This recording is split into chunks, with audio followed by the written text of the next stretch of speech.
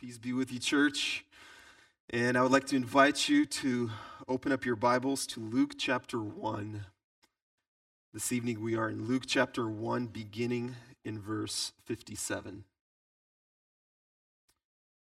Now the time came for Elizabeth to give birth, and she bore a son. And her neighbors and relatives heard that the Lord had shown great mercy to her, and they rejoiced with her. And on the 8th day, they came to circumcise the child, and they would have called him Zechariah after his father, but his mother answered, "No, he shall be called John." And they said to her, "None of your relatives is called by this name." And they made signs to his father, inquiring what he wanted him to be called. And he asked for a writing tablet and wrote, "His name is John." And they all wondered. And immediately his mouth was open and his tongue loosed, and he spoke, blessing God. And fear came on all their neighbors. And all these things were talked about through all the hill country of Judea. And all who heard them laid up in their hearts, saying, "What then will this child be?" For the hand of the Lord was with him. And his father Zechariah was filled with the Holy Spirit and prophesied, saying, "Blessed be the Lord God of Israel, for he had visited and redeemed his people, and has raised up a horn of salvation for us in the house of his servant David, as he spoke by the mouth of his holy prophets from of old, that we should be saved from our enemies, from the hand of all who hate us, to show the mercy promised to our fathers, and to remember his holy covenant, the oath that he swore to our father Abraham, to grant us that we, being delivered from the hand of our enemies, might serve him without fear, in holiness and righteousness before him all of our days.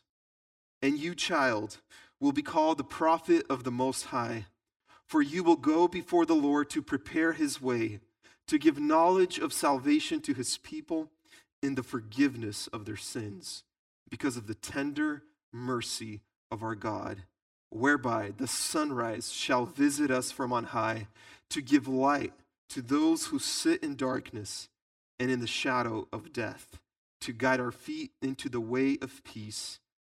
And the child grew and became strong in spirit, and he was in the wilderness until the day of his public appearance to Israel. Let's pray. This is the word of the Lord. Father, Lord, we thank you that you have given us again this privilege to worship you together as your people. And Lord, we want to worship you. Our hearts want to sing praise to you. So Father, help us do that. And Lord, as we open up your word, reveal it to us. Show us Jesus and the greatness of his accomplished work on our behalf. In Jesus' name we pray, amen. You may be seated. As David said, there's a blizzard out there. The waves in the ocean somehow resemble maybe the last few years that we have experienced. And with this new variant that's coming, Omicron or whatever it's called, I just want to, again, remind you guys of certain rules that the government has made for places like ours, for public places. The good news is we no longer have to social distance if you choose not to do so. You can sit as close as possible to your neighbors if you want. But there is still a rule in effect that we are to wear masks indoors. And so I just got to make that known to you. We're not going to force you. But yeah, just want to let you guys know. In the first 3 chapters of the gospel, Luke is telling us 2 stories. And these stories are really intertwined together, and they are very connected together. The story of Elizabeth and Zechariah, and the announcement of this miraculous birth of their son John, and the story about the Virgin Mary and her miraculous conception and the birth of Jesus. And Luke keeps going back between these two storylines and us with him. Every week we go between Mary and Jesus and Zechariah and Elizabeth and John. And last week we looked at Mary's song. It is known as Mary's Magnificat. It is her praise. It is her worship of God for what he is doing. And today we have another song. Must be Christmas season, must be singing season. Today we look at John's birth and the outburst of praise that overcomes Zechariah. And so as we read the story, we see that the time has come and Elizabeth gives birth to John. We see here that all of the family, all of the relatives, the whole neighborhood is gathered to celebrate and to share in the joy of this miraculous birth. It's an exciting time for all of the family. And it would be. I mean, they're experiencing something extraordinary. It is something miraculous. Their old relative, someone who is advanced in years, gave birth to a child. So everybody wants to come and experience this miracle. And so we read, as per Jewish tradition, the child was circumcised on the 8th day, and it was time to give him a name. And apparently at that time, there was this custom to give your oldest son a name after the father or a name of someone in the family. And so just like every happy family, just like every family gathering, there has to be drama. And so there's drama here. The family tries to name this baby Zechariah, and Elizabeth tells him, no, he won't be Zechariah. His name will be John. And they're telling her, what are you talking about? There's no one in your family whose name is John. You can't do that. Don't be crazy, Elizabeth. How dare you introduce a new name into the family? We can only have Zechariah's. And so they come to John and ask him, they come to Zechariah and they ask him, and Zechariah asks for a tablet. And he writes, his name is John. Notice he didn't say his name shall be John, will be John. He says his name is John. He's already been named. He's been named 9 months ago by the angel, by God himself.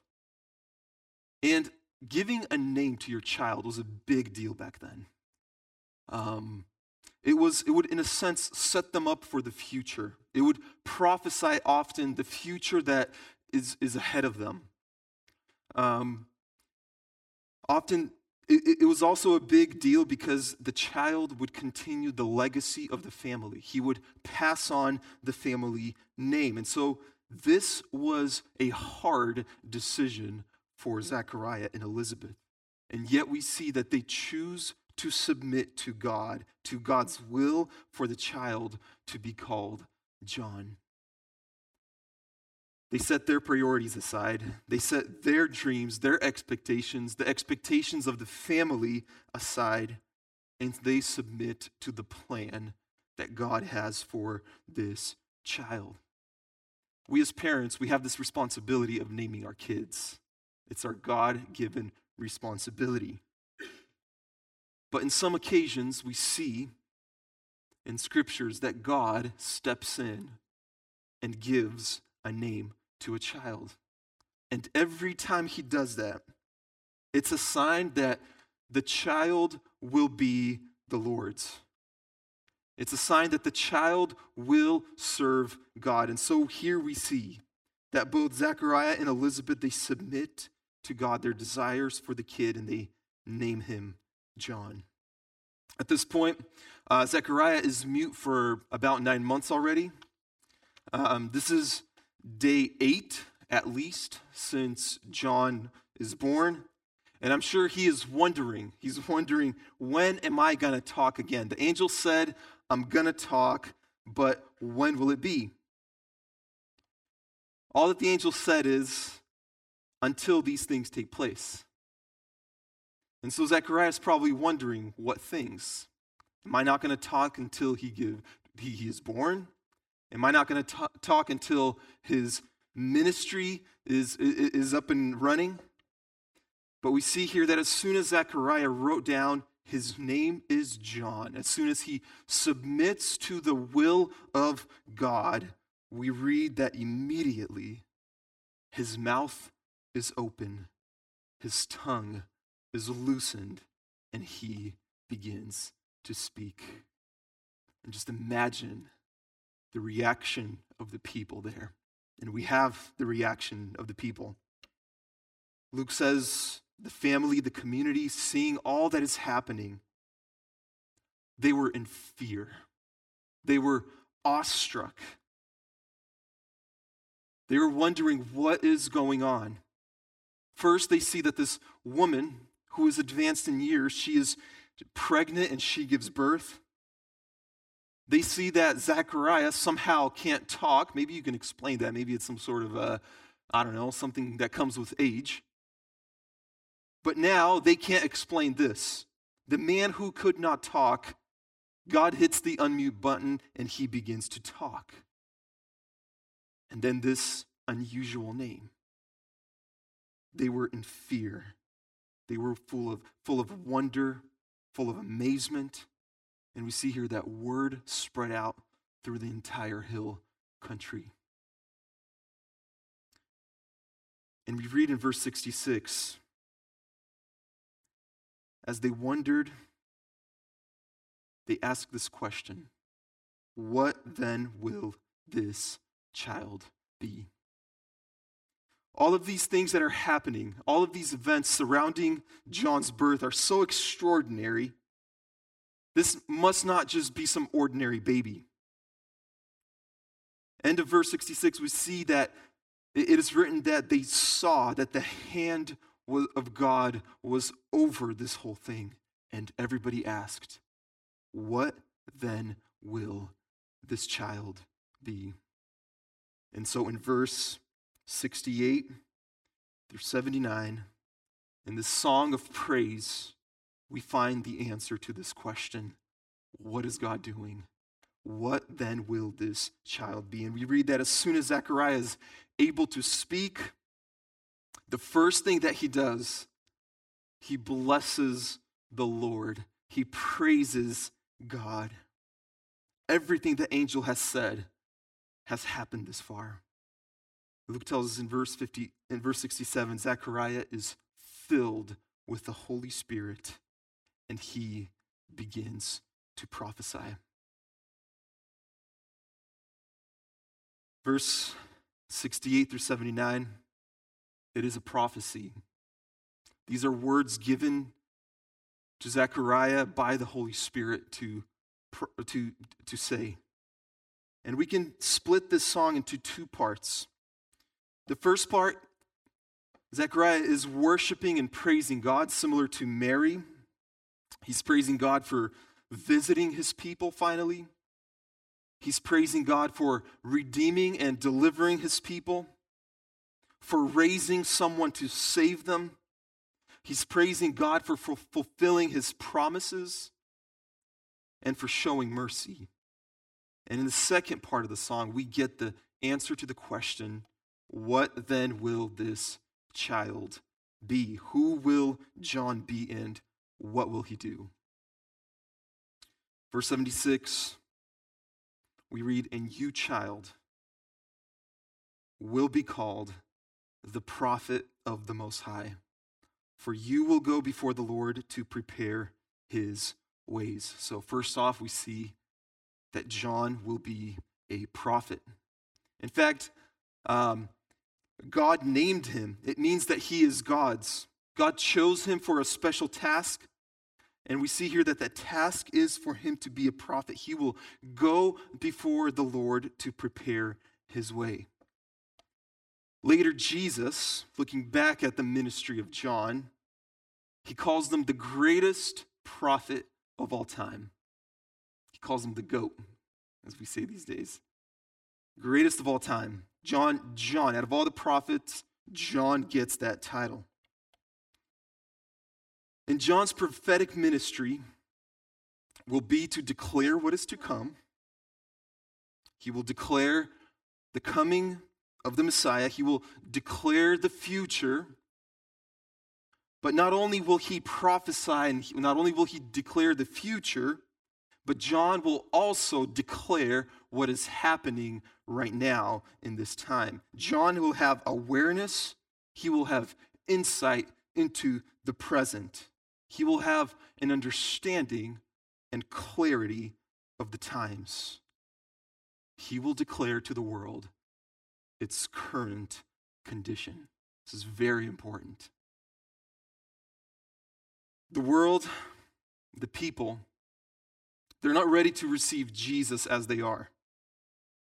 They're not ready for Jesus to come and start his ministry. There is work that needs to be done before Christ comes, and John is the one who will be the forerunner to do that work. He will declare, he will make aware the world of its current condition, and he will also declare the coming of Jesus, the Messiah. And so we know that John will be a prophet.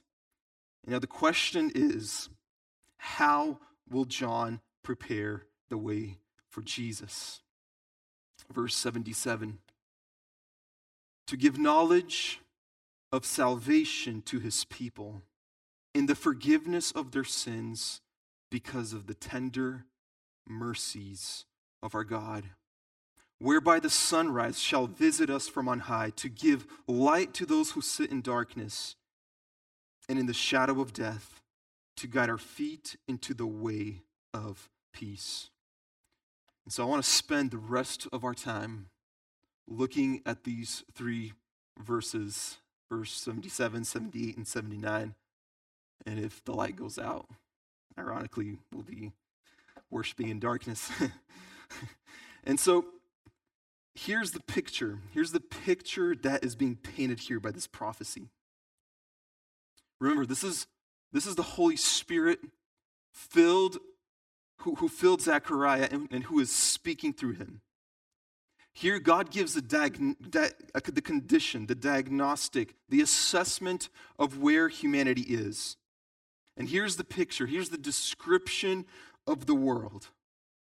Verse 79, we see humanity is sitting in darkness, and then he uses this terrifying picture.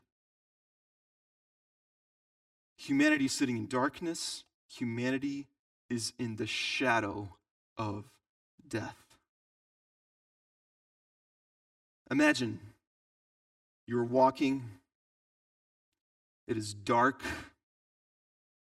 It is pitch black. And it is dark only because behind you is death, creeping on you, casting its shadow on you. This is the imagery that we are given here. Or imagine death like a massive monster. Pick your favorite one from any movie. Godzilla, King Kong, Mind Flayer, a monster of your choice, overshadowing a city. There's no escape. All will die. This is the imagery that we are given. That's death. It's like one of these monsters. And it's not just over one city. This is the entire world condemned to death, living in darkness under the shadow of death. Nations, communities, families, individuals. This is true of the Jews. Even though they are pious and religious, this is true of the world. The entire humanity living in the shadow of death. And here's Zechariah. He is echoing the words in the prophecy of Isaiah. Isaiah 9, 1 through 2. But there will be no gloom for her who is in anguish.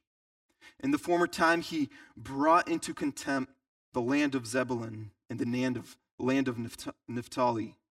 But in the latter times, He has made glorious the way of the sea, the land beyond the Jordan, Galilee of the nations. The people who walked in darkness have seen a great light.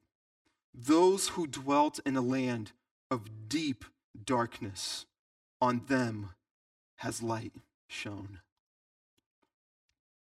And so before the coming of Jesus, before the light of Jesus, Galilee, basically all of Israel, and all of the nations beyond were defined by gloom, by darkness, deep darkness, living in the shadow of death.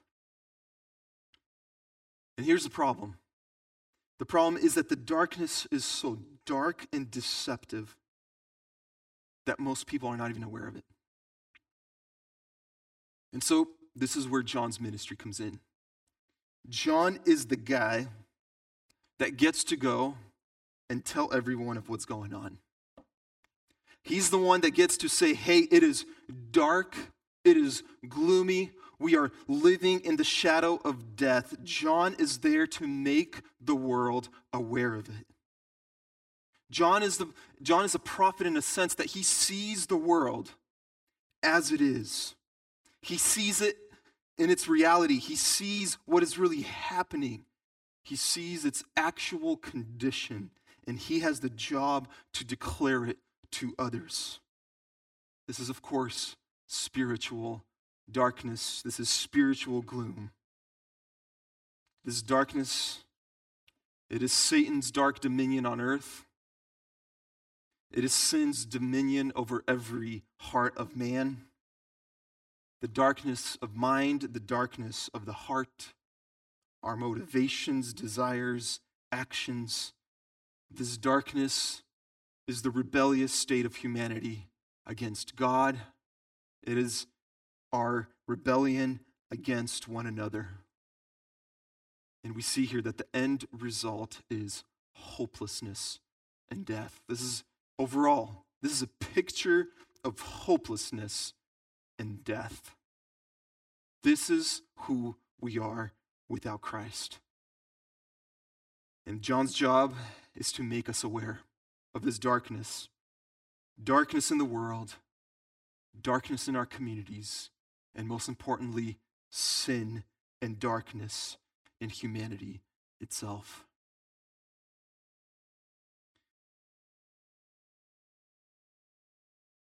Ultimately, we see that John's job description is to show people that they need a Savior. And then he is to declare the great and exciting news, the best news of all, that the Savior is coming. And you, child, will be called the prophet of the Most High. For you will go before the Lord to prepare his way and give knowledge of salvation to his people in the forgiveness of their sin.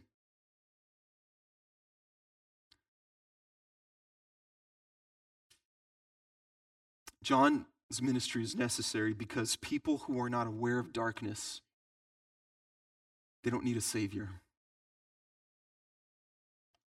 People who are not aware of their sin, they do not need forgiveness of that sin. If you are not aware of the consequences of sin, remember that shadow of death. If you're not aware, then you don't need a Savior. And this is John's job. It's to expose the desperate need for a Savior and to call people to repent, to acknowledge, to confess their sin. But John himself, he's not the Savior. He himself, he cannot save these people from sin. The Savior is the coming Jesus. In the midst of hopelessness, in the midst of gloom and darkness, John is the voice crying out in the wilderness, prepare the way, because hope is coming. Grace is coming. Forgiveness is coming. And I am here to make you aware of it, that you need it. I'm here to make you aware that you are living in the shadow of death. And so John will go to prepare the way for Jesus. And then Zechariah here describes the coming of Jesus. He gives us two images. Verse 78, because of the tender mercy of our God, whereby the sunrise shall visit us from on high to give the light to those who sit in darkness and in the shadow of death, to guide our feet in the way of peace. We are given two images here. And so the first image is Jesus is coming like a light of a sunrise. Jesus is like a sunrise. And the second imagery we have here is Jesus is coming to be a guide for our feet. And so let's look at the sunrise imagery. We all have those long, long nights. Maybe you're tossing and turning, you cannot sleep. Maybe it's a nightmare, I don't know. This morning, my son, Ezekiel, he comes into our room, and I was like trying to wake up, and he comes in all upset, and he's like, Dad, I had a nightmare. And I'm like, what kind of nightmare, Ezekiel? And he says, I was climbing up a very tall cliff, and I got stuck in the middle. I couldn't go up, I couldn't go down, and so I started falling. It's one of those endless falling dreams that we've probably all had. And so this is what's happening to the world. This darkness, this nightmare, the worst night that you can possibly imagine, it began with the fall. When sin entered, when death entered into the world, the long night has started. Nobody even remembers how the sun looks. No one even remembers when they saw their last sunrise. In fact, spiritually speaking, no one ever saw the sun.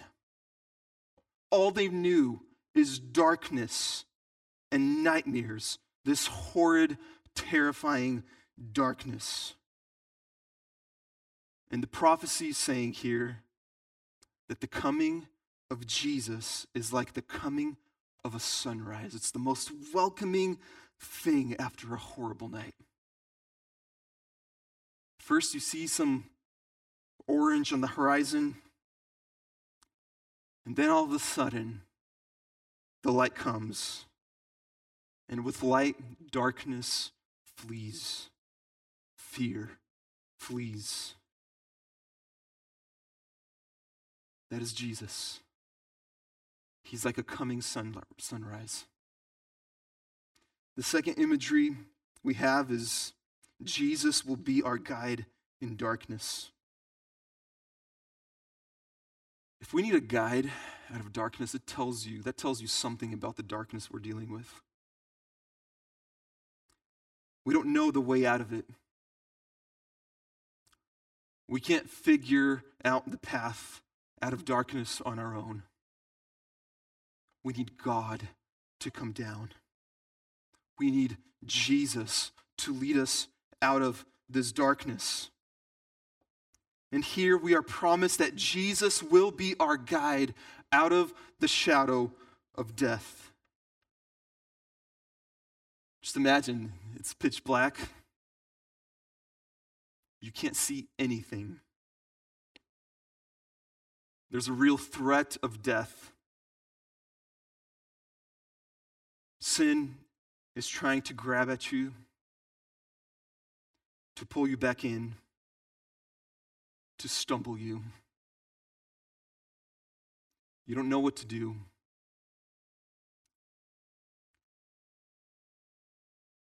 Yet, Jesus is firmly holding our hand. He is guiding us into the way of peace. We don't know where to go. But when we hold on to Jesus, we know that he will guide us into the way of peace. He is stronger than any threat. He is stronger than any sin, any darkness. He is stronger than death itself. He knows the way out, and he is firmly holding us by his hand, and he is guiding our feet. These are the images that we have of Jesus. And let's go back and think through the ministry of John once again. In verse 78, the Holy Spirit tells us that through the ministry of John, the ministry to expose sin, darkness, to call people to repentance of that sin, and then to point them to the coming of the Messiah, this ministry, this job of John's, we might imagine it as those crazy people on the corners of downtown screaming, "Repent." But here's what God says it is. It is a tender mercy of our God. Have you ever considered that God's ability to expose our sin, to expose darkness in the world, darkness in our lives, and call us to repentance, have you considered that that is a tender mercy of God? It is a mercy because without the ministry of John, without someone proclaiming this, we would not know what sin is. We would not know what darkness is. We would not know that we need a Savior. We might know that something is off. We might sense that something is wrong in the world. But without the clarity of John, without the clarity of God's word exposing our sin, we would not know exactly what is wrong. It is a mercy of God to show us our actual condition and then give us a way out through Jesus Christ. Today, we have the same need for clarity.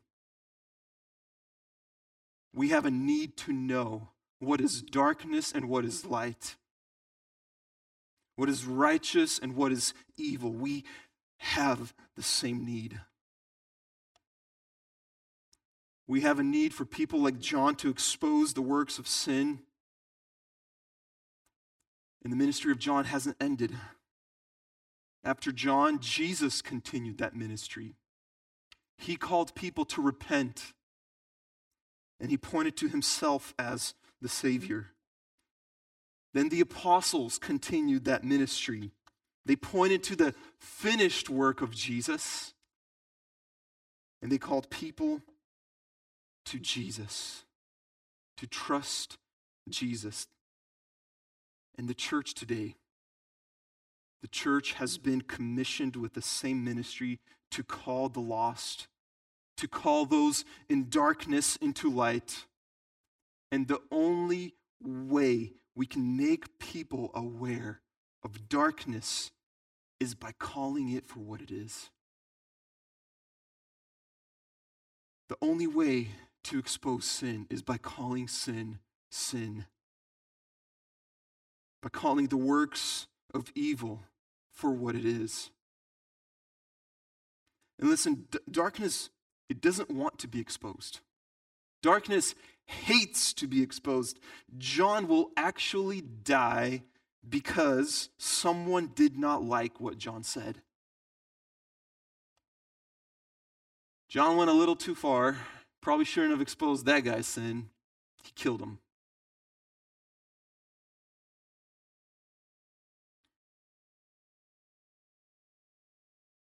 And so, even the church today has compromised with the world, has compromised with sin and darkness. Often we are afraid to call it for what it is. We have adopted cultural norms. Yeah, it is what it is. Just Let's live in peace.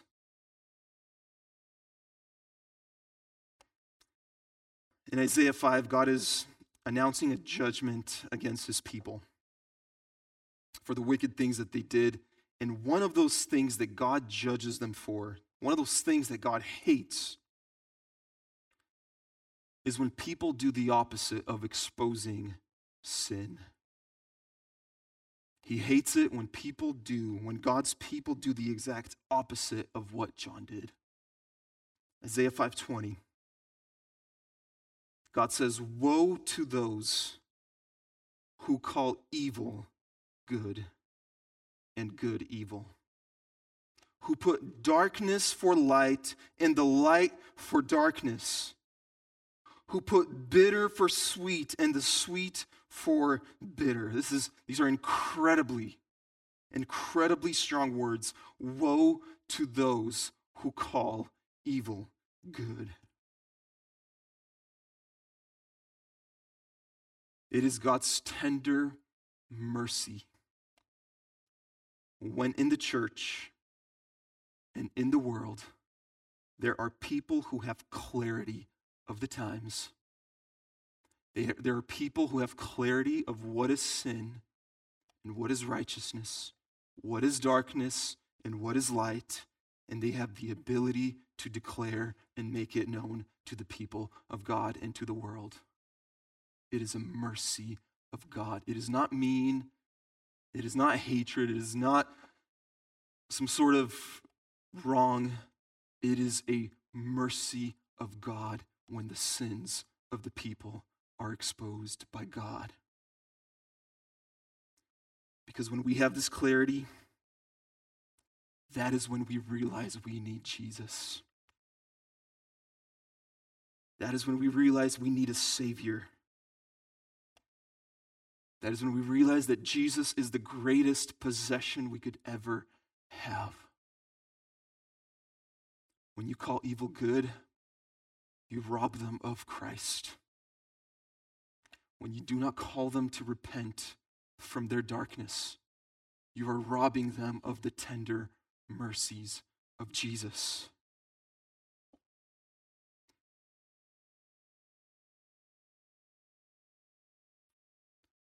When we have this clarity, that is when we realize that we cannot overcome darkness on our own. We need a Savior. We need a guide. We need a light in the darkness. We need him to forgive us.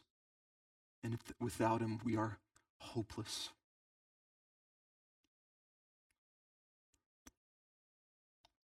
We are in a season of Advent.